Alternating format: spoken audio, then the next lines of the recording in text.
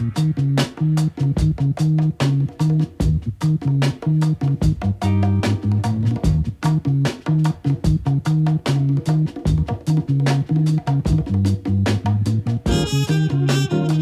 listening to Detroit Today on 1019 WDET. I'm Stephen Henderson, and as always, thanks for tuning in.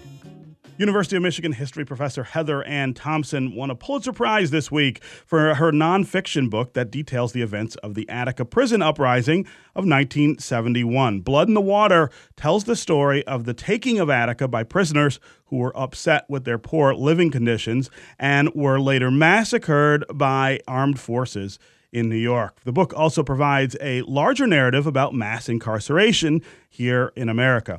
I spoke with Thompson for our podcast, Created Equal. She told me that the fallout from Attica has a lasting effect that we still see today, and it all begins with then Governor Nelson Rockefeller. So Nelson Rockefeller is the governor of New York, and he's a politician who enjoys a quite wonderful reputation, actually, in his state among many New Yorkers, both Republicans and Democrats. And that's because he, for many years, had positioned himself as a liberal Republican, one willing to consider drug treatment programs, one willing to consider better housing options for the city. But by the time we get to Attica, he is a governor who's always been eager to win federal office. He wants to be the president. And it's pretty clear to him by 1971 that his party has moved dramatically rightward, and that if he wants to have a political career as a Republican, he's going to need to draw a line in the sand. And Attica becomes that moment when he decides to do that.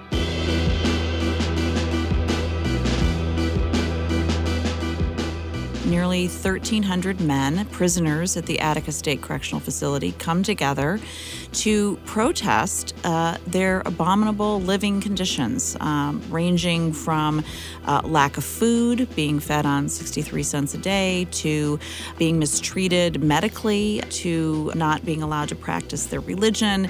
They rebel, they stand together as one for 4 days negotiating with the state, coming really close to a peaceful resolution of this. But the state of New York had a completely different plan,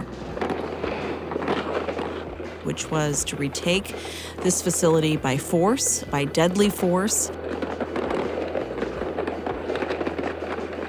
And the result of this is that 39 men are shot to death by law enforcement, prisoners and hostages alike, incidentally. And what is more, a full 128 people were shot so severely that, many 6-7 bullet wounds, maimed for life. And there's much that we need to think about that comes out of this.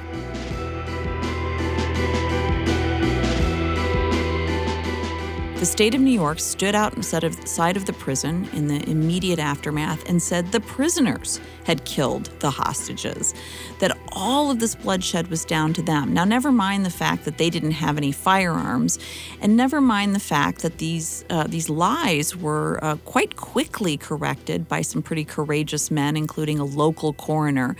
But that story went out on the front page of the New York Times, the LA Times, every AP paper across the country. And Attica is that moment when people who had been sympathetic to prison reform, you just look at the polls, and we were moving in that direction. They become furious. They start writing these pieces about prisoners are brutal, they're animals, they don't deserve human rights. Everybody in Attica deserves the death penalty. In a volcanic orgy of mayhem, arson, and hostage seizing. I have Governor Rockefeller for you, sir.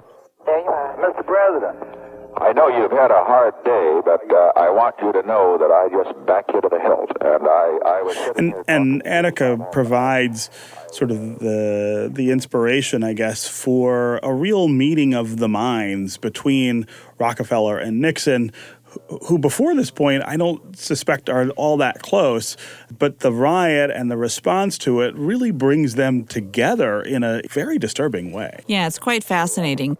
That you had to do it that way, because if you would have granted amnesty in this case, it would have meant that you would have had prisons in an uproar all over this country. That's right. And you did the right thing. It's a tragedy that these poor fellows are shot, but I just want you to know that's my view. Prior to Attica, Rockefeller and Nixon were very clearly rivals. In a moment, we'll hear New York's Governor Nelson Rockefeller facing the Fourth Estate as Monitor joins today's edition of Meet the Press. In fact, it irritated Rockefeller to no end that Nixon, who was far less charismatic than he was, less handsome, less personable, ends up capturing this voter wave of resentment and conservatism that puts him in the White House. These are people who have nothing in common with Americanism. With us today is Governor Nelson Rockefeller of New York. The Republican Party must repudiate these people. He created a storm in Republican circles across the country this week with the charge that Vice President Nixon has failed to tell the nation where he stands on the major issues of the 1960 campaign. Attica, though, is an interesting moment where he's able to then say to his party, and specifically to Nixon, look, we're on the same page. And not only that, I think probably Attica suggests I actually act, Mr. Nixon, whereas you just talk. And it does bring them together. There's some incredibly interesting tapes where on the day of the retaking of Attica, which incidentally, we need to know is one of the bloodiest moments in the 20th century. Thousands of bullets shot into a very small space. It is a massacre. It is a bloodbath. And you have the governor of New York, Rockefeller, calling Nixon and essentially, reveling in this retaking, being proud of it, and being congratulated on it by the president. About 1,200 prisoners by taking and putting down a gas attack from helicopters, and then having sharpshooters on the walls, our own men. We were able to pick off, either from the wall or as our men went in, the men who had the knives at the throat of the hostages, and they did a fabulous job. Nixon has one question and one question only when he hears of this massacre at Attica, which is this a black business? Tell me this, are these primarily blacks that you're dealing with? Yes, the whole thing was led by the blacks. I'll be darned. Are all the prisoners that were killed blacks? Are there any whites? I haven't got that report, but I have to. I would say just offhand, yes. Yeah. And, Rockefeller confirms that it is. Of course, it wasn't just, but he confirms that it was to the president. And the president and his men go on to talk about how, this is right on, because it will have, as they say, a salutary effect on any other possible black uprisings. And that use of force is then followed up by a spate of new laws, really, again, in Rockefeller's lap, primarily the Rockefeller drug laws, that's going to move from direct force to a policy mechanism to contain African Americans in new ways after the Civil Rights Movement. America's public enemy number one in the United States is drug abuse. In order to fight and defeat this enemy, it is necessary to wage a new all-out offensive. I have asked the Congress to provide the legislative authority and the funds to fuel this kind of an offensive. Today, so many citizens have been so beaten down by this long, now 30-year drug war that it's almost hard to imagine a time when, first of all, this wasn't the way it was, and secondarily, to imagine a moment that we can pinpoint where it actually begins. And while it is true that the actual war on crime apparatus begins before Rockefeller, before Attica in 1965, in the Johnson administration, when we get to Attica and then the Rockefeller drug laws, it's a whole new level of punitive. The following are the major initiatives that we must now take and that are essential to more fully meeting the people's needs in the years ahead. Prison reform, an expansion of state and local programs for combating narcotic addictions. The Rockefeller drug laws take very, very minor possession, not just of hard drugs, but also of cannabis, and makes very little, 4 ounces, for example, a possible, first of all, an indefinite sentence of, say, 15 years to life, but could be 25 years to life. And it completely alters policing. It completely alters sentencing. It jams our prisons and our jails because it is adopted everywhere. And this idea that drug addiction, which, by the way, was most of the people who were pinched in these laws, would be something that would get you a life sentence, this was a whole new era, a whole new moment, and it destroyed communities. And that plays out everywhere.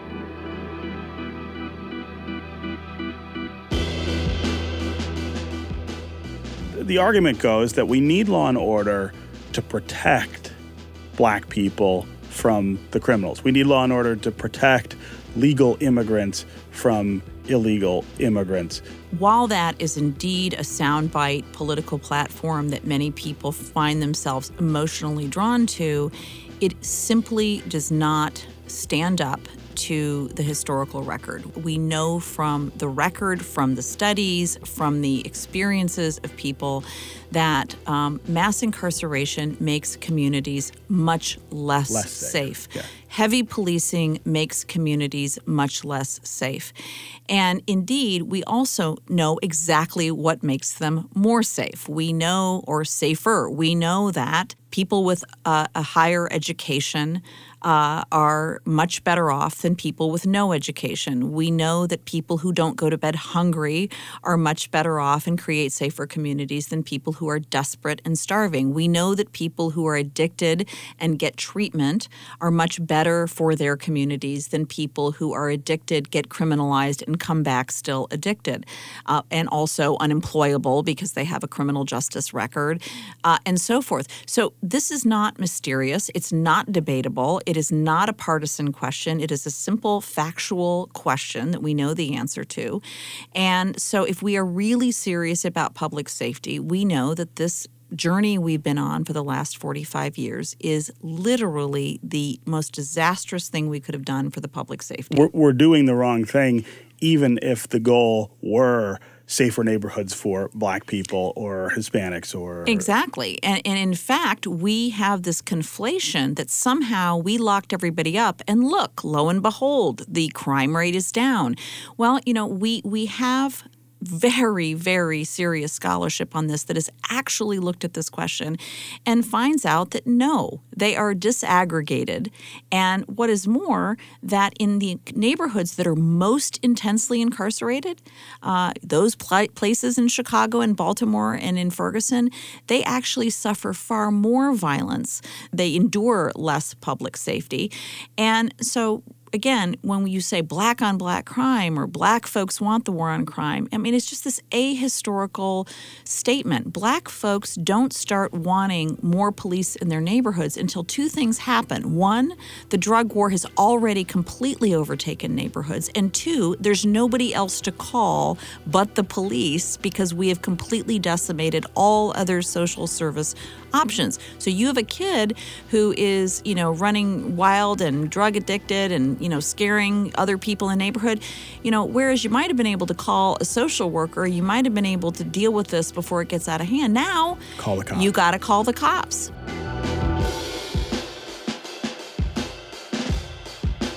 It is quite ahistorical to level an entire shift in public policy on any one event. But that said, I think it's very clear to me that Attica plays an indispensable, albeit completely unintentional, role in ushering in one of the most punitive moments we've ever had in American history.